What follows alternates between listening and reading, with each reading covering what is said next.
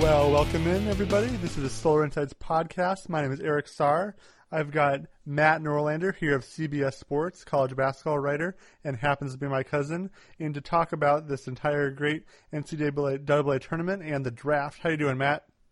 Oh, Eric, it is great to talk with you, and I'm sorry we couldn't do this in person. You know, I was obviously in Phoenix for the Final Four, and you live just a little bit north there in Glendale, and game, you know, just the workflow and then the flight out the next morning. It would have been great to do this in person, but I'm happy we're doing it now, and thrilled to be on the podcast. And yeah, man, I mean, we can talk tournament if you want, because I've still got some afterglow of that Final Four in the tournament. But I know, listen, man, you know your stuff when it comes to NBA and the Suns particularly, so I'm ready to, you know, whatever realm you want to talk about, draft prospects and all that good stuff. Let's get into it. Where do you want to start? What do you want to go with? Well, I do want to start with, I talked to Sam, as you know, your friend Sam Vecini, about pre-draft stuff, and I want to get your general take on how was this a good tournament? Was this an interesting tournament? And then we'll talk about the Final Four stuff in a second. But in general, do we have good upsets? Do we have good storylines? How did it play out? I thought it was – good question. I thought this year's tournament – first of all, the tournament delivers every single year, Eric. Mm-hmm. The way that it delivers is always different because the moments we get are we arrive at those moments in such different ways and on these bent paths, so to speak. Was it an all-time tournament? No. Big picture, you get North Carolina redeeming itself after losing at the buzzer to Villanova in 2016. It comes back. It wins the national championship the next year. It's only the fourth time that's ever happened in NCAA tournament history where a team has lost the title game one year and the very next year wins the title. In fact, North Carolina has done that once before in its history with the title that Jordan Company won back in the early 80s. The Michigan story and them getting to the Sweet 16 after they had the plane scare was an interesting one. If they had made the Elite Eight, it would have been a huge story in my opinion. But the fact that they won the Big Ten tournament, then went on and won a great game against Oklahoma State, and then upset Louisville, that was a big-time thing. South Carolina, Gonzaga, Oregon all getting to the Final Four. Each brought interesting storylines. We had a couple of good buzzer beaters with North Carolina getting past Kentucky the way that it did in that frantic finish. And, of course, Florida winning in the tournament's only true buzzer beater, because actually Carolina's buzzer beater happened with 0.3 seconds to go on the clock. Chris Chiozza for Florida, I was there at the Garden in that tremendous Sweet 16 game as Chiozza just let an awkward three-pointer go with his team down 2, time expires. They miss that. They lose the game, but he hits it and they win. Not an insane amount of upsets. In fact, Eric, in terms of the first weekend, it was one of the chalkiest first and second rounds we've ever had. It wasn't the chalkiest. It was in the top 5, though. But overall, a satisfactory tournament, and you know, it gave us enough there, and there was enough intrigue to where it'll be able to hold us over, so to speak, until next season. And enough good teams were in the tournament that bring enough people back next year that I think we'll still have plenty of interest for college basketball in terms of the carryover from one season to the next. Definitely. There was seemingly not controversy about the final game with all the fouls and then the last turnover there at the last second where it seemed like a North Carolina player had their foot out of bounds while touching the ball, and yet North Carolina got the ball. What do you think about that and kind of how it played out there? Right. So yeah, it was Kennedy Meeks' hand from Carolina. I did not see that in real time. And in fact, I guess most people probably didn't because it was only on replay. The title game. See, what's interesting to me, Eric, as we've now moved more than a week removed from the title game, it will be remembered. Like, I think it will be remembered first for Carolina winning. What I don't think anyone will remember is the fact that Joel Berry won the most outstanding player because there was not really a true. Like, Williams-Goss would have been a great one if Gonzaga won. He would have been the natural pick. With Carolina, they didn't really, like, you could easily argue that Meeks should have had it over Berry. The fouls were an issue, but I do believe most of the fouls that were called were rightful fouls. I think that the officials, for the most part, officiated the game well. Those just happen to be two teams that defend in certain ways. There are a couple ones that were frustrating. I get that. And by the way, though, you mentioned the hand out of bounds with Meeks. On a previous possession, Gonzaga wrongfully got the ball back after possession where it should have been Carolina ball, and they ended up hitting a 3. So both things, even out in their own kind of quirky ways. But you're right, it was not a great watch. It was the second worst title game I've ever attended, to UConn beating Butler in 2011, which was my first Final Four. That one was brutal. That was a brutal game. In fact, that game is infamous for how bad it was. Wow. I don't get the sense that this game will ultimately be remembered for that. It might be something of a footnote, but ultimately it's Gonzaga got to the title game. Remember the first time they ever did that? And that was the first time they ever had their one and done with Zach Collins, who came off the bench. And it was a really close game, and then Roy Williams got his third, and Carolina got redemption. And then real quick, Eric, what this will also be remembered for, and we don't really have the context for this yet, and it's going to take a year or two or three, is the NCAA is investigating North Carolina right now. Now, the investigation has nothing, and plenty of your listeners are aware of this, but the investigation has nothing to do with this team. It's alleged academic fraud that happened in the mid to late 90s and then over into the 2000s, and it dealt with student athletes and non-student athletes at the University of North Carolina, but it's a case unlike anything the NCAA has ever taken on before. But what might happen here, and I don't think this will happen, but this title is safe. It's going to be there forever. But if the NCAA, for whatever reason, opted to vacate a title from 2005 or 2009 from North Carolina, this could be the one that was seen as quote unquote the clean Carolina title. Oh. I'm not sure if that's what's going to also be part of the story here. Time will only tell with that. But for Roy Williams, right? Yeah. Roy Williams and the program in general. We shall see. But overall, an interesting Final Four given the teams that were there, but ultimately ends with a guy winning a national title, the only one of the three who had previously won one. Obviously, Dana Altman at Oregon still doesn't have one. Mark Few at Gonzaga still doesn't have one. And Frank Martin at South Carolina is still, without a national title. But the fact that all those three got to the Final Four in this year made for a very interesting quartet.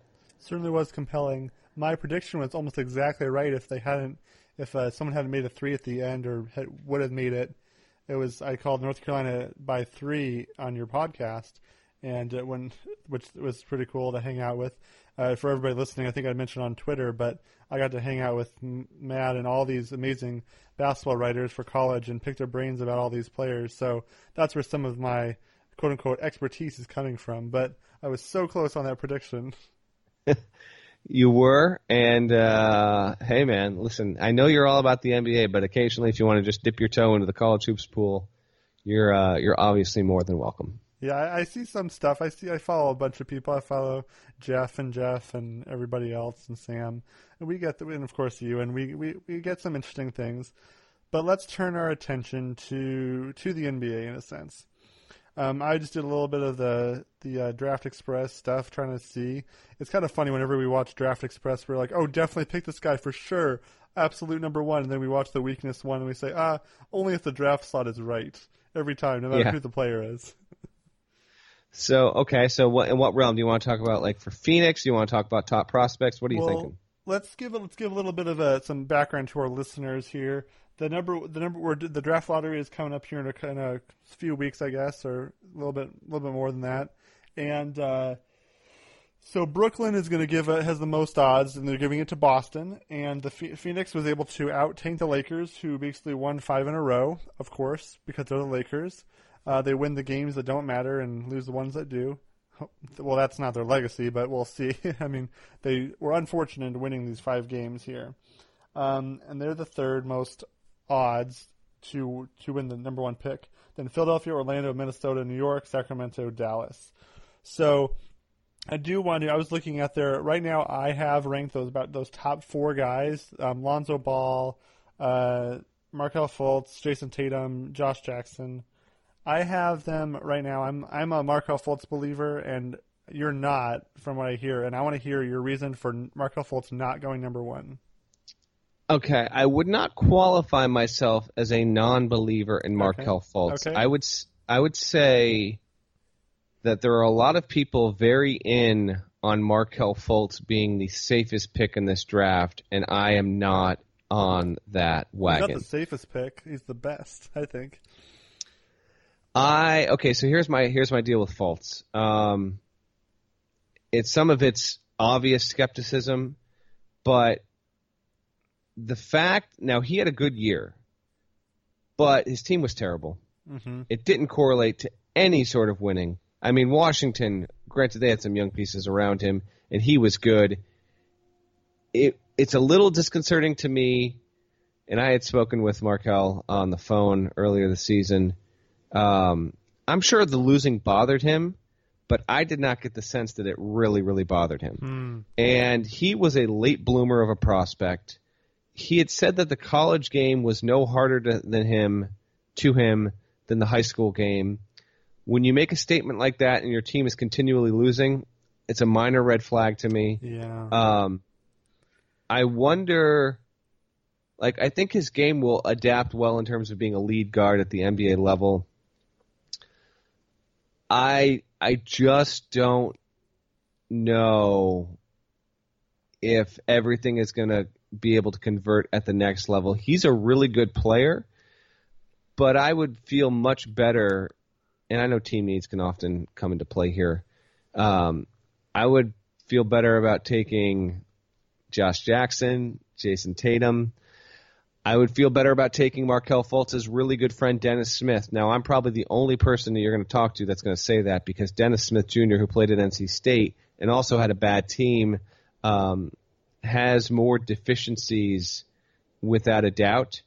I happen to believe that Dennis Smith Jr. will grow into the best overall NBA player of the 4 point guards in this class that are going to be lottery picks, and that's Markelle Fultz, Lonzo Ball, Dennis Smith, and De'Aaron Fox. So pull the hot take cannon. Okay.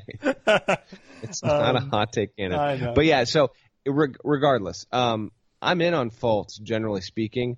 I'm just not sold on him as being a clear-cut number one guy. I would definitely take Josh Jackson, and I would definitely take Jason Tatum over him. Yeah, there's no clear-cut number one for sure.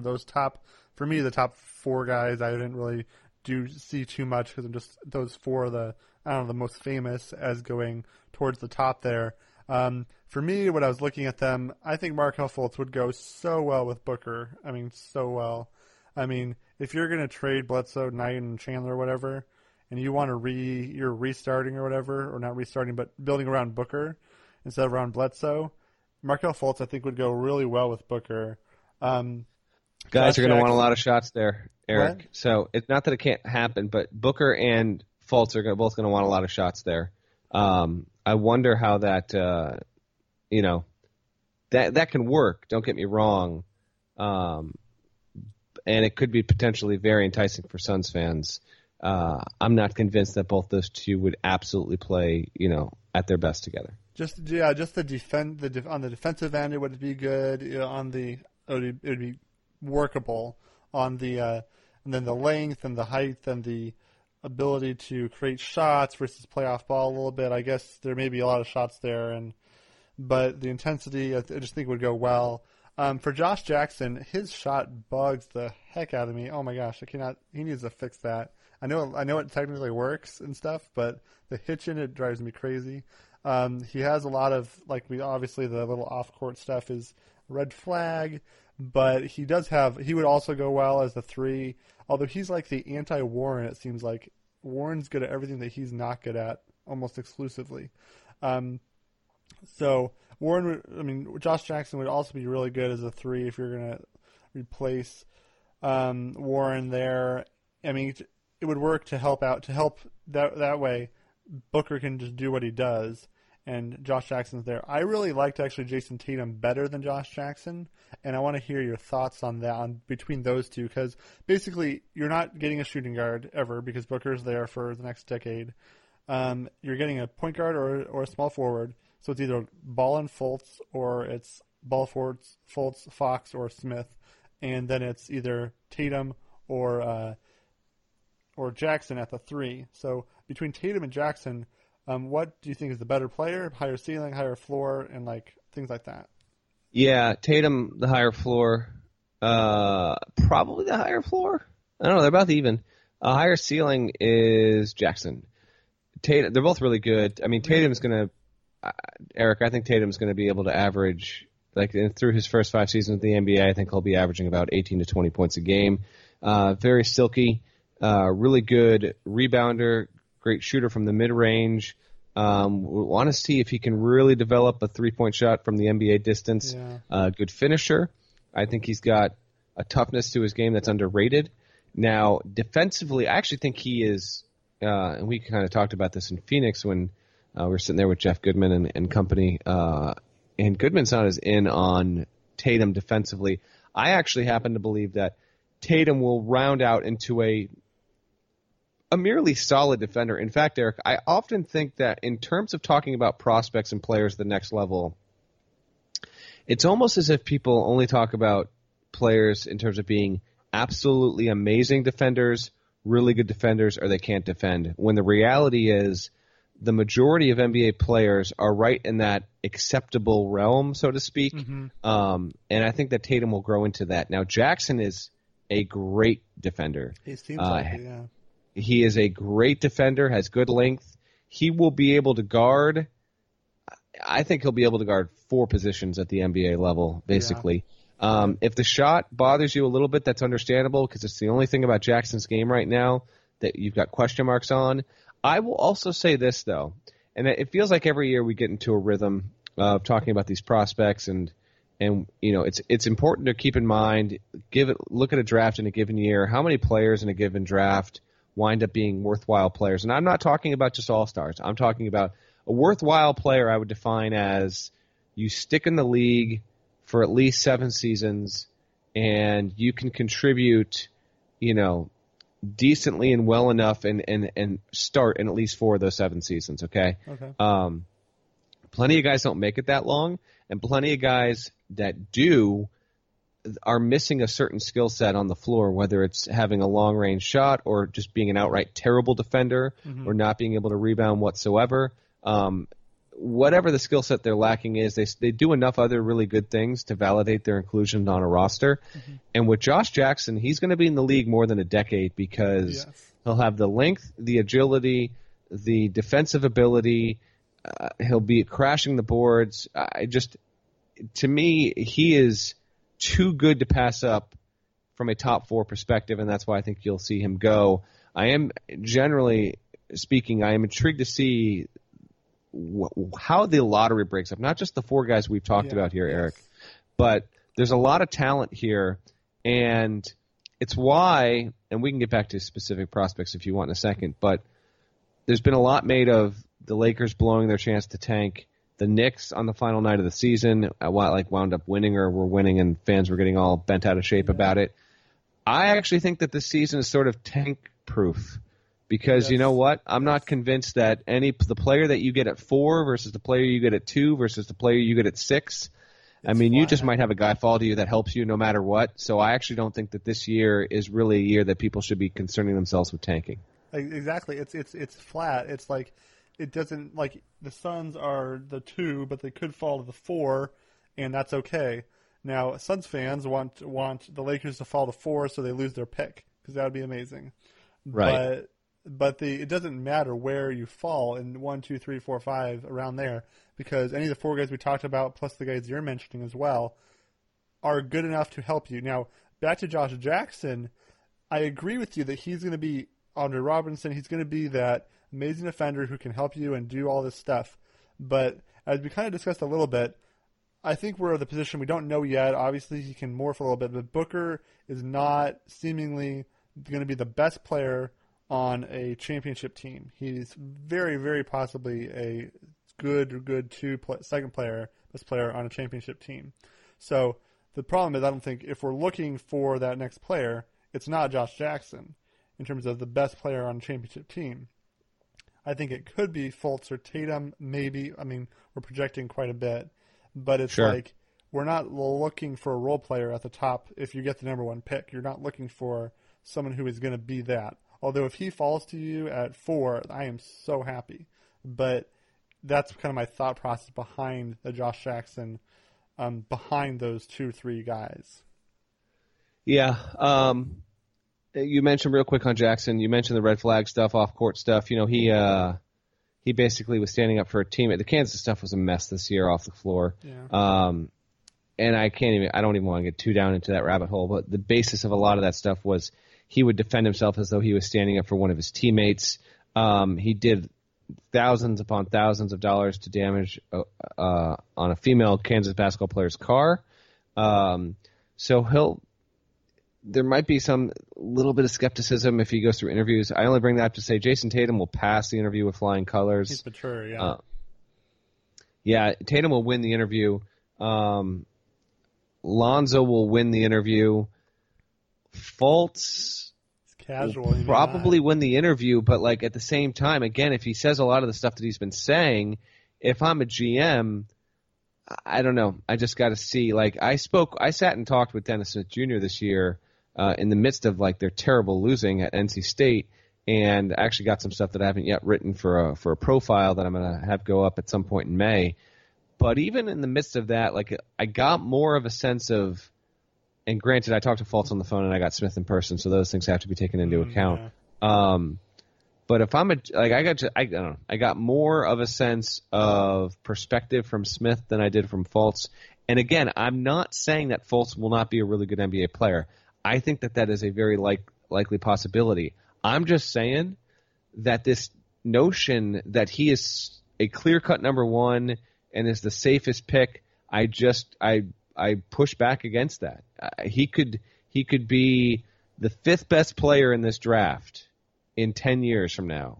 Yeah, and wouldn't speak any less of his ability because of how talented this draft is in the lottery. Yeah, this is a flat draft, and this actually talks about what we talked about a couple of weeks ago with all the guys, is that this is kind of like, in a sense, in this exact sense, like the 15 Booker everybody else draft, because, I mean, we don't, like you said, he could go number one, but it could be worse. Jahlil Okafor was the absolute number one player for like a year before the draft. And then he is now at least the seventh best player from that draft, if that. I know. I was so in on Okafor in college, by the way. Oh, yeah? Well, he showed so much potential and so much versatility on the post, but his defense is really bad. I mean, there's that video of him like not even doing anything and just like walking around like a zombie on one possession. It was hilarious.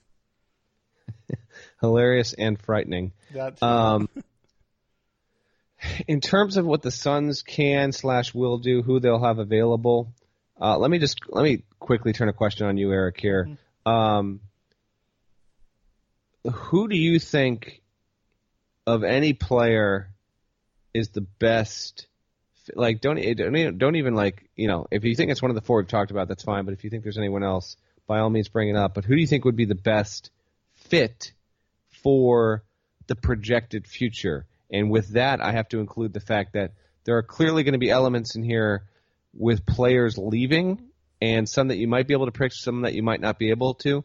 But again, if you've got an elite pick in a draft, you're taking a piece that you are going to build around. So who do you think is the best fit for Booker overall? Well, from the guys that, I mean, I haven't obviously done nearly as much research on this.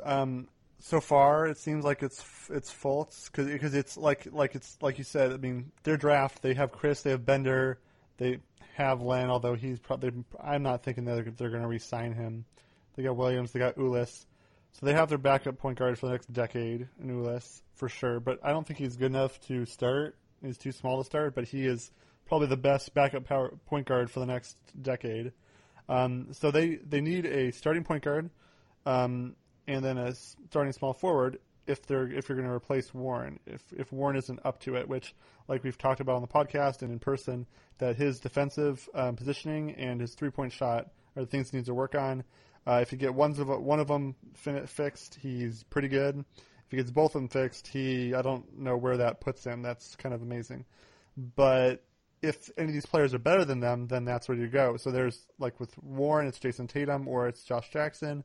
I'm kind of iffy on all three. I can't decide who of the three is going to be the best player. For the point guards, then there's Ball, there's Fultz, which I'm right now on the highest on Fultz. But I do want to hear before I figure out this who's the best fit. Well, let me just answer the question, then we'll get to it. I think shooting, because Booker is going to grab double teams all decade. He's going to get double teams. You need to have somebody who can shoot, which is why I was down on, I think it was Fox, who's like Alfred Payton a little bit. Although he had a really nice, and generally speaking, yes. But so, he's a little, I think he's a little better and will grow to be better with his shot than Peyton, but continue. So basically, it's like, I mean, Booker is not a spot-up shooter. He can, but he's not. And so he's really good with the ball in his hands. So if you have I'd rather not have Josh Jackson in the corner as opposed to Tatum or opposed to whoever is a better shooter. So a good shooter would be really helpful. A good shooter, rebounder, and someone who can be versatile. Because you got Chris and you got Bender. If it ends up eventually maybe being Bender at the center, Chris at the 4, and then whoever at the 3, you already have the defensive. You need a shooter. You need someone who can do perimeter defending though. So maybe that's Josh Jackson. Maybe you can learn into it. So I mean, there could be some Tatum there too. Tatum's perimeter defending needs a lot of work. Yeah. I mean, a lot of it is they're all too young to know what you need yet. I think the way you build a core in the NBA is you have your player, your 1, your 2, but you have your 2 players who are the all-stars, and then you build around that 5 years from now. Like you take best player available, develop them, and you figure out in 5 years with free agent signings, with other draft picks, and you slot them in because it's not like, here's something that I talked about on the podcast a couple times. There's nowhere in the CBA does it say that your core has to be within 3 or 4 years of each other. Otherwise, you're not eligible to win the NBA championship. It seems like people are saying all around Twitter, all around the place that, trade Bledsoe, trade everybody, unless they're within 20 or 20 to 22 so that they all grew up at the same time as Booker. Best example, 2014 Spurs. Kawhi is like 22 at the time. Well, the big 3 are over the age of 32, I think, 33. So, and they win the championship. There's the big dog, little dog. They switch roles, they change. So it's like, I don't think that we need to know who fits around Booker so well right now. It could be this draft, the next draft after that will find the person that will pair well with him. Like I said, though, the biggest trait is shooting to go with Booker's shooting, because Chris can kind of do it, Bender can kind of do it, but if everybody can do it a little bit, then you have something there for small ball. Yeah, I'm not in on Chris, as you know. Marquise Chris, wasn't in on him in college. I'm not in on him in the NBA. I'm not in on him in regard to him being one of the 4 most important players on a roster at the NBA level. Maybe not even one of the 5 most important players. No, I do like what you're talking about a lot here, Eric. Draft on talent, draft on your evaluations, draft on the guy that you think is best, and try and develop him. Without a doubt, I think there's a lot of value there. And, you know what? If you're the youngest team in the NBA and you're going to stay the youngest team in the NBA for another year or two, but the dividends to that, to getting your head beaten in, 40 times a year, is that come 2019, 2020, you're going to have a seasoned team that has learned how to win as a group and that has a collective knowledge, desire, hunger to finally want to push through, make the playoffs. I think that there is a way to building that way. Now, I think the challenge, and listen, college hoops is my forte. I follow the NBA here and there. I'm not in it on a day-to-day grind. But what I don't think has ever happened in the history of the league, and if it has, feel free to correct me, or if there are listeners, you can mention me on Twitter. I just don't know. It's a matter of like what Phoenix wants to do, what it can do, what its ultimate vision is. Because has a team ever been as bad and as young as Phoenix, grown organically through the draft mostly, okay, with its core, and turn that into not even a championship level team, but a conference final level type of team? If it's happened, I don't think it's happened all that often. Yeah. And that's not even to say that they should ignore the free agent market, because obviously you should not do that. But I'm so very in on, if you think that your 5 best players are all under the age of 24 or 23, but they're your 5 best players, and that you can make it work, and that you think you've got the pieces to make that work, then stick with it for a year or two. Almost have this old school approach, this 3 decades, 4 decades old approach, and maybe it works out that way, because you know what? maybe Devin Booker becomes a top 15 player in the NBA, and maybe whomever you draft in the lottery in the top 5 this year turns into a top 30 player in the NBA within 3 seasons from now. And if you've got that, perhaps you've got enough there that something happens where you're able to then – I agree in terms of Booker not being the best player on a championship team. I think that's right, although, man, things can change quickly in the NBA. But even if that remained the case and you felt like you could flip assets and get someone that was just a notch above Booker to Phoenix, then maybe you've got something there. Phoenix is in a very interesting position. Obviously, it's in a position that no other team in the NBA is in right now. Yeah, for sure. It would surprise you maybe to know about Booker. I mean, let's see here. I'm trying to look it up right now. Where'd it go? In terms of, I think he was, let me see if he still is there. I think he landed at 25th. Yeah, it looked like he's still probably 25th in the league in scoring this year. So that's pretty impressive for a 20-year-old to be. I would have even guessed, if you had me guess, Eric, I would have said like 16 or 17. So that's even lower than I expected. Yeah, there's too many there's too many players. There's too many teams for him to only. Scoring 22 points a game. So you got the 5 or 6 that are scoring around 28. You got to throw in like Melo, Hayward. Did Russell lead the league in scoring this year? Out of curiosity, because I don't know that. The season's not over till tonight or tomorrow, but yeah, he'll get there. Okay. And he averaged a triple-double for the season, too. Right. And he got 42 triple-doubles in the season, which is more than Oscar Robertson. Right.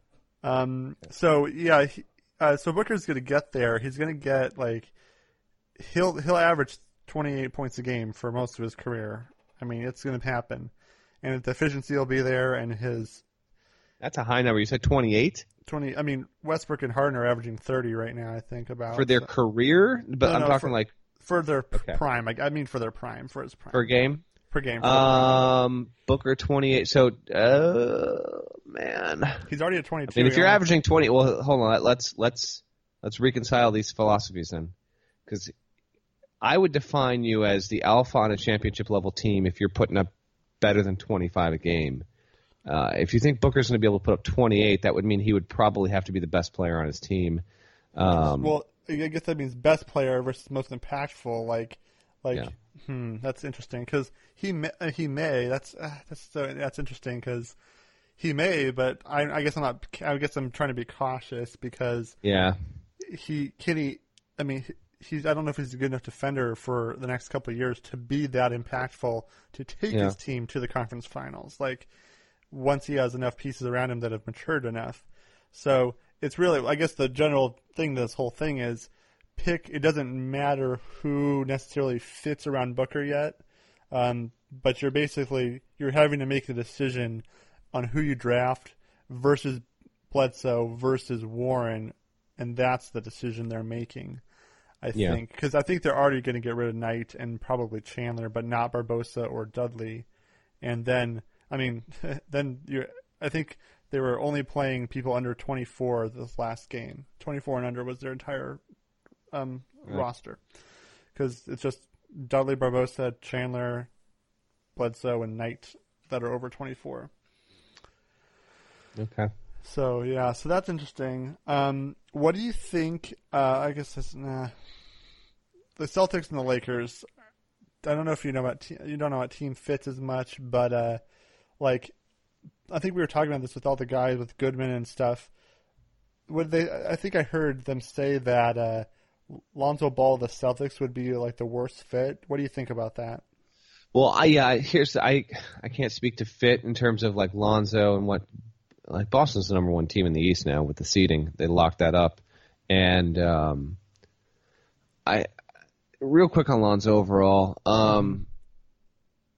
Obviously his dad wants to go to LA. His dad's actually, his dad has said publicly, I think on a couple of occasions now, that he basically is going to be a non-entity at the pro level. Remember, he's got 2 more kids showing up and playing at UCLA in the coming years, so he'll make plenty of noise in Westwood in that regard.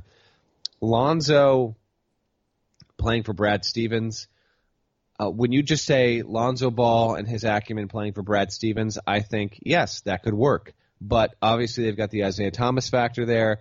And, I mean, I've probably seen the Celtics, I'll be honest here, I've probably watched a combined, I don't know, 40 minutes in real time of Boston Celtics basketball this season just because I watch so much college. Yeah. Now, I'll watch plenty of Celtics in the playoffs upcoming, but Mike, I set that up for you for this, Eric, for this reason. Is Isaiah Thomas like a true lead guard? Like he essentially plays the point but is also the first option to score? Is that what he does in that offense for Boston? Absolutely. And basically, they have such a stacked roster with, I mean, I think Terry Rozier is his backup, but you got Bradley, and you got Crowder, and you got Jaylen Brown, and you have Marcus Smart. Smart, yeah. I don't know if Lonzo can. I mean, he's not good enough defensively to crack that because he's not going to play instead of Thomas. And if you put Lonzo Ball with Isaiah Thomas, you will get destroyed on the defensive everything. Well, okay, so Lonzo's not a terrible defender, but I agree. But that's what I was saying when you were here in Phoenix, is that I agree that Lonzo's probably not defensive terribly, but you need to have an absolute plus defender next to Isaiah Thomas to not get killed. Is Thomas, he's like among the very worst, is that right? He's small. Okay, not among the very worst. I mean, he doesn't have he's small, and he uses so much energy on the offensive end to run everything, orchestrate everything. And I guess it's more of a anecdotal thing. I don't see Isaiah Thomas being Isaiah Thomas without having the great Avery Bradley, Jay Crowder, or Marcus Smart around him. Yeah. Okay. Fair enough. Overall, Lonzo, real quick on his game, since, we're talking to him. I see whereas like if you're talking point guards, I think the consensus among the four is that Dennis Smith has the widest, like the highest ceiling versus lowest floor. Mm-hmm. People think he has the biggest gap. I actually think Lonzo has the biggest gap. Interesting. Yeah, I think he's a little flat-footed. I don't have an issue with his shooting form, but it's almost one of those like, okay, you did it at college. I almost got to see you try and pull this off against the best in the world. It's gross. And see how you can come off screens with that shot, because the hitch is the hitch, man. You can't. The angle is not going to help you coming off from the left there. I do wonder about his ability to stay in front of guys. But I also will say, I listen to Dan Patrick's radio show, and he mentioned this every year. Listen, like, if you're a minus defender, but people can't stop you, then that's okay, okay? Mm-hmm. Like, if what he can bring to a team and his ability to pass and people that can't stop what he wants to do, then that's going to overcome any sort of defensive efficiencies that he might have. We get so invested in this notion of, like, he can't defend at the NBA level. He can't defend at the NBA level. But there is so much value to being able to do things at a top 20 level offensively in the NBA, that's what often you get drafted on. And Lonzo's potential, his vision, his maturity on the floor, his ability to see and move, I mean, he absolutely could do it. Now, I will also say this. The last player who had the kind of dazzle and point guard... Say. Okay. The last player... Who am I going to say? You're going to say Kendall Marshall. No, I'm not going to say Kendall Marshall. No, I'm not. I'm going to say D'Angelo Russell was the last player in college who had the kind of point guard potential. Wow, did you see how did he even get the ball there? How did he make that kind of play? Russell, how would you grade Russell right now through his career? It's been, like 2 years? How would you... Is he a top 200 player in the NBA right now? Top 200, probably top 200. I mean, he's like second best player on his team, but that's the Lakers, who are pretty horrible. I mean, it's he's probably second best on the bad Lakers team. He's actually probably a top 100 player. Yeah, it's there, but he's to me he's streaky, and I'm not really a Russell guy. But I have people, Jabari Davis, who are Russell people and actually understand him better than I seem to. He does have the razzle dazzle there. But that's the question. Next question I was going to bring up was, does Lonzo go with D'Angelo, or are you switching him out and you got to trade Russell or something like that? That's the question. Well, so I'm all for experimentation, just because it hasn't been done before doesn't mean it can't be done now, kind of in regard to what we were talking about, Phoenix and its core building. You would definitely have people say, you can't have D'Angelo Russell and Lonzo Ball. Like, you got two guys running the floor. Why not, though? Like, if it works and it works and they're that smart and they can adapt with each other, you'd have an attack unlike anything else in the league. I'm not saying that it would work. Every Suns person in the last 5 years would beg to differ, because the Suns tried that with 2 3-point guards, Bledsoe, Dragic, Thomas, and it did not work. It was a flaming pile of garbage. And fair. So there's the question. So people are going to listen to this and they're going to bring that up. And so I think that may be None of those players entered the NBA with the kind of reputation for being eyes in the back of the head, pass first point guards, the way that both Russell and Ball are. So that's the only difference, though. That's for sure. That's the caveat that may make it work. And it's not. And if it's 2-point guard instead of 3, there you go. Now, would they be good enough defensively? That's the question. Who of those two can guard twos? I mean, I think Lonzo's a good rebounder, but can Lonzo could guard twos. I think he could. Okay. Yeah, I think he'd be decent enough at guarding twos. Okay. Again, we have to allow guys to be able to grow, put some weight on. Another thing that people need to remind themselves when talking about these college players is there's restrictions on how often they can practice. Once you go to the NBA, it's your life. It's your profession.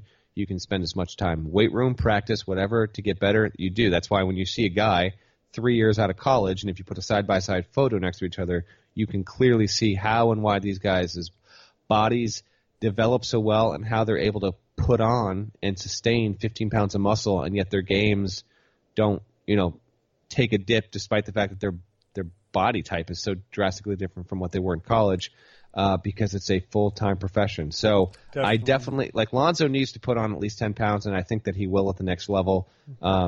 He's very interesting to watch.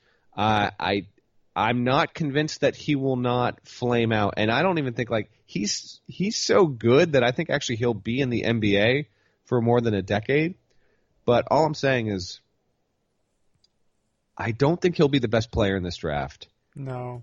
And if you told me that he was the 18th best player in this draft 7 years from now, I would believe it. Only in this regard, and I'm not saying it's going to happen. I'm saying I can envision it, Eric. If the defense really never caught on, if the shot became a serious issue, if his lack of athleticism turned into something that he couldn't overcome, I could see all those things kind of working against him.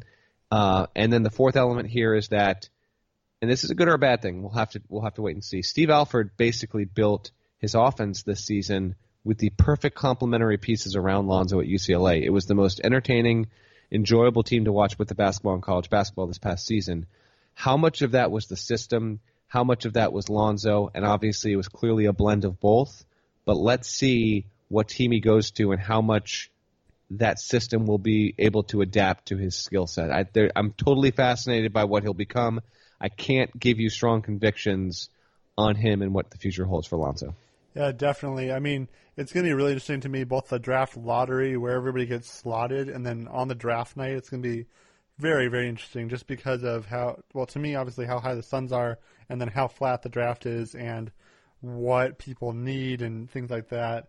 I was just looking at the rankings here, whatever. Philadelphia, Orlando are basically going to pick whoever they can, whoever's available, because they just need... Well, they need, I guess Ben Simmons may be point guard for the Sixers, it seems like, but they need point guards. They need everything that's not Embiid, and Simmons. And then Orlando just needs everything. Minnesota needs a 3 guard, so a small forward. Who do you think is in that range that's a 3 guard maybe, if they land at 6? A 3 guard? Or a small forward. Yeah, like a wing type. Mm-hmm. Who can shoot? Who can shoot, and they would need him. Who would definitely fall. Or a 4, because it depends on what Wiggins plays, because they got Rubio or Dunn, Levine, Wiggins, and Towns, and they need one other player to go with them. Monk is too small. I'm not even big on Malik Monk. I'm trying to think, if they wanted to get You're saying Power like forward. Power wait, forward. no. For sure, a power forward. Probably, yeah. Probably power forward. Jonathan Markkanen? Isaac, probably. Jonathan Isaac? Yeah, who's the best big in Markkanen's not a this? bad pick there. Who are the top Markkanen's 3 bigs in this draft? Markkanen, Isaac, and... top 3 bigs. Markkanen, Isaac. Actually, you know what? I like Collins more. I'd say Markkanen, Collins. Next big. Oh man, it's rough. Okay. well, it's not rough. It's just there's there's a lot to be debated here. I guess it would be Isaac, Markkanen, Isaac, and Zach Collins. Because real quick, Eric, I'll run down. Like Jared Allen coming out of Texas. I actually thought that he would be so much better with one more year of college, but he's going to go off of potential. Dude, I could see him drifting into the ether, never to be heard from again 3 years from now. I like him. I just think that he would have been a possible top 5 pick next year if he'd come back. He opts to leave. So anyway, Allen, John Collins at Wake Forest, I think is really good. Tremendous value pick if you get him after the top 15. And he plays bigger than his size. Justin Patton, that's a gamble, but maybe one that pays off in a huge way. Ike Enigbagu from UCLA, I'm not in on personally. Ivan Rabb hurt his stock by coming back. Solid overall. TJ Leaf, I think, will turn into a very good NBA player. I'm in on him. And then the big unknown is Harry Giles, who 2 years ago, before he got his second major knee injury, was projected as the number 1 pick in this draft. Yeah.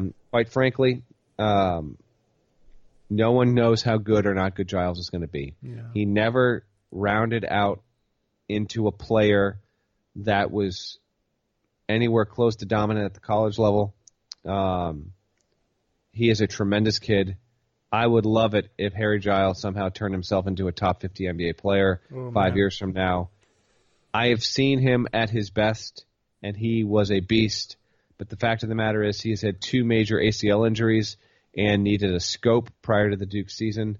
He is just the ultimate wild card. He'll go in the first round because he's worth it, but he won't go before the top 20 overall. This is a fascinating draft, Eric. Wow. So definitely, two more things. Basically, I wanted to mention that you said about the kind of how players are scouted as this college thing, and it made me say, you said they grow, they put on weight, the differences between what you can do in college versus the NBA, and that's another reason I like Tatum, because I see that he has the maturity to put on that weight, to be silky smooth, although he's not as explosive. The Suns have plenty of explosive guys. He can be silky, and he can really put on that weight. Also, you scout for traits, not production. You scout for what can they transfer, and to me, it's what are their weaknesses fixable, and that's kind of how I look at these players. How do you look at them when you're trying to scout for going to the NBA and projecting them for their careers? Oh, man, loaded question. I happen to think that college production does matter on a case-by-case basis and sometimes gets undervalued. It's not everything, but we don't have the time to do this. In fact, I'd love to podcast with you maybe within a week closer to the draft, like that week leading up to it. Maybe I'll do some research on this. Yeah. You can look at a litany of players that are making impacts in the NBA right now, really, really good players, and you can go back and see dominant traits that showed statistically of what they were able to do in college. Mm-hmm. I think a lot of GMs get burned based off of potential and trying to see what skill sets are able to translate. I think that's a very hard thing to project because it can be so case by case. Ultimately, I guess the most simple way that I can put this from a college basketball writer evaluator's standpoint is when looking at how these guys project at the next level, one, were you an absolute top 15 talent in your high school class. Because historically, if you look at that, those guys, while they don't all pan out at the NBA level, if you were a top 15 player in your high school class, chances are you are going to be able to physically adapt at the NBA level and at least be given a chance. There are so many other factors that have to come into play. But that's number one. Number two, how much, and this is, you got to know the game and you got to be watching the game, how much did you, in your style of play, in your attitude, how much did you impact your team's ability to win at the college level? I absolutely think that has tremendous value. I think stuff like that is what San Antonio chases. Individually, when you look at scouting, body type, how well you match up against players at the college level, when you get guys in one-on-ones, or if you're scouted and you're constantly double-teamed, how do you handle those kind of situations? And then if you're a big player and you're lacking in certain ways, why? Like, why wasn't Lauri Markkanen an even more dominant defensive player? He was solid. He wasn't as good as he should have been. And he wasn't asked to pass a lot. Markkanen's a tremendous prospect here. He's one of the best true 7-footers from a three-point shooting perspective in the history of college basketball, and he only played 1 year. But I sometimes wonder why certain guys who are ranked really high, and when I watch them play at the college level, they so clearly did not impact their teams the way that they should have. Sometimes that's coaching, and sometimes you'll have NBA guys say, listen, I just didn't trust the kid in that system, and I think that we can get more out of him at the next level than this certain coach did. There is no one magic answer. Obviously, there is no one solution, and it's what makes the draft so interesting and so fun. And yet we talk about all this, Eric. Let's keep in mind that in an average draft, and I think this is an above-average draft, but in an average draft, you are only going to get 4 to 8 players tops that will wind up being players of legitimate significance in the NBA. It's wild. That's crazy. Yeah, I mean, I think we have more from the Booker Towns draft. But you're right. That, I mean, when you look back on these drafts from 06, 05, I mean, apart from a couple where you saw a slight influx, like the LeBron draft, a couple other ones in the mid late 2000s. You're right. There is only about 4 players in the top 10 or so that are actually still high-level players in this league. Tons of those other ones are role players, but like they're not impacting. They're playing under 20 minutes a game. They're usable for certain situations. Their bodies to have that can do fouls that can still somewhat contribute. But you're right. It's not that many players in a draft that can really contribute. I mean, it really tails off there. Yeah, it's wild. It's just the reality of it too, and that's why the NBA draft used to be like 7, 8, 9, 10 rounds. Now it's just 2. It's all they need, and even a number of players are able to break in as undrafted free agents. There is no perfect thing. It's a lot about who you are, how you fit, where you go, and each player is a different case study. Exactly. We could keep going, and we will go and do another one when we get close to the draft. But I had one question: what is the player over the last 10 years, or since you've been covering college basketball, that surprised you the most when you saw them in the NBA? Like that changed their game the most? Oh, that's all right. That's a really good question. Over the past decade, man, give me a second to think out loud here, because this does happen on occasion. Let me think in terms of who changed their game. I don't want to give you Kawhi because it's too easy, although people don't really understand how much of a non-threat projected offensively Kawhi was when he went to the league. He was nothing. Yeah, it's amazing how he changed. Just rolling through teams here, just trying to pick and see, because there are a few. Well, while you're thinking of that, even players that went the opposite way, Jimmer Fredette. No, I expected this from Jimmer. Expected him to be nothing? Because he was just brutal. He was so bad defensively that I thought it would hurt him. Oh, wow. I will say Matthew Dellavedova was a very, very good college player, and I wrote a whole thing about how he was like the most underrated player when he was in college. Has done more than I've... though. Dude, no one thought he'd be even this. Oh, really? Wow. Yeah, no doubt about it. Let me just run through a few quick players. There were a lot of skeptics on Drummond. He was a big time high school recruit, and then at UConn he was kind of here or there, and so a lot of people were skeptical on Drummond even like lasting more than 5 years in the NBA. So he has been an interesting He's dropped off watch this year though. Did he? A little bit, Okay. yeah. I mean, the notoriety and the, I mean, he's probably one of the top players I would say to give you a 20-20 game, but he's also can lose. He can just like we were talking about. He can not impact a game, and you're like, dude, you're like the best player here. What are you doing? Yeah, I have my answer. Okay. It might be a little obvious, but this is definitely my answer because seeing him play in college, I just never would have expected him to be a top 50 player, let alone a top 10 player. Oh my. That's Klay Thompson. Oh my God! Really? Yeah. Now Klay Thompson was an impact player at Washington State, but nobody had him being remotely this good. And the same goes for Steph. But Steph, you could see like the wow to his game. Yeah. Thompson being this kind of level defender and being part of the greatest shooting backcourt in the history of the NBA, a big time change there. That's the one I think. If it's not more, it's near the top of the list. I'd have to really go and look over the years, but he is definitely one that stands out in a major way. Isn't Draymond also one? I mean, we saw him in Michigan State when you were here. Yes, but I also thought Draymond Green would be a fantastic NBA player. Now, not at this level, but I thought Draymond Green would be an all-star, even though he was drafted in the second round. Okay. So he would not qualify. I was very much in on Draymond as a college player and translating to the NBA. Okay. Very interesting. Well, that is some great stuff. Why don't you plug what you have coming up next, and we'll get out of here.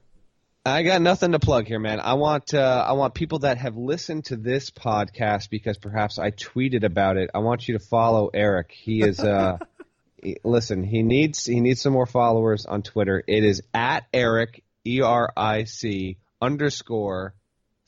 That's SAAR. Eric Sarr on Twitter. He's just shy of 500 followers as of us recording this podcast. If I can let's get you up above 600 here. Let's get a nice little bump to him. He tweets often. He's about the NBA, but knows his stuff. Really good dude. Let's get this going. And he's got some other really good episodes of this podcast. So if you're into the NBA draft stuff or NBA in general, and you listen to this, be sure to check him out. And buddy, thanks for having me on. And then let's plan. The draft is like June 22nd. Let's plan to do one like that weekend before the draft. So record like that Saturday or Sunday before the draft, and then we'll have an episode that can live like 3 or 4 days before those picks are made. Sounds good. Thanks so much, everybody. Have a great day.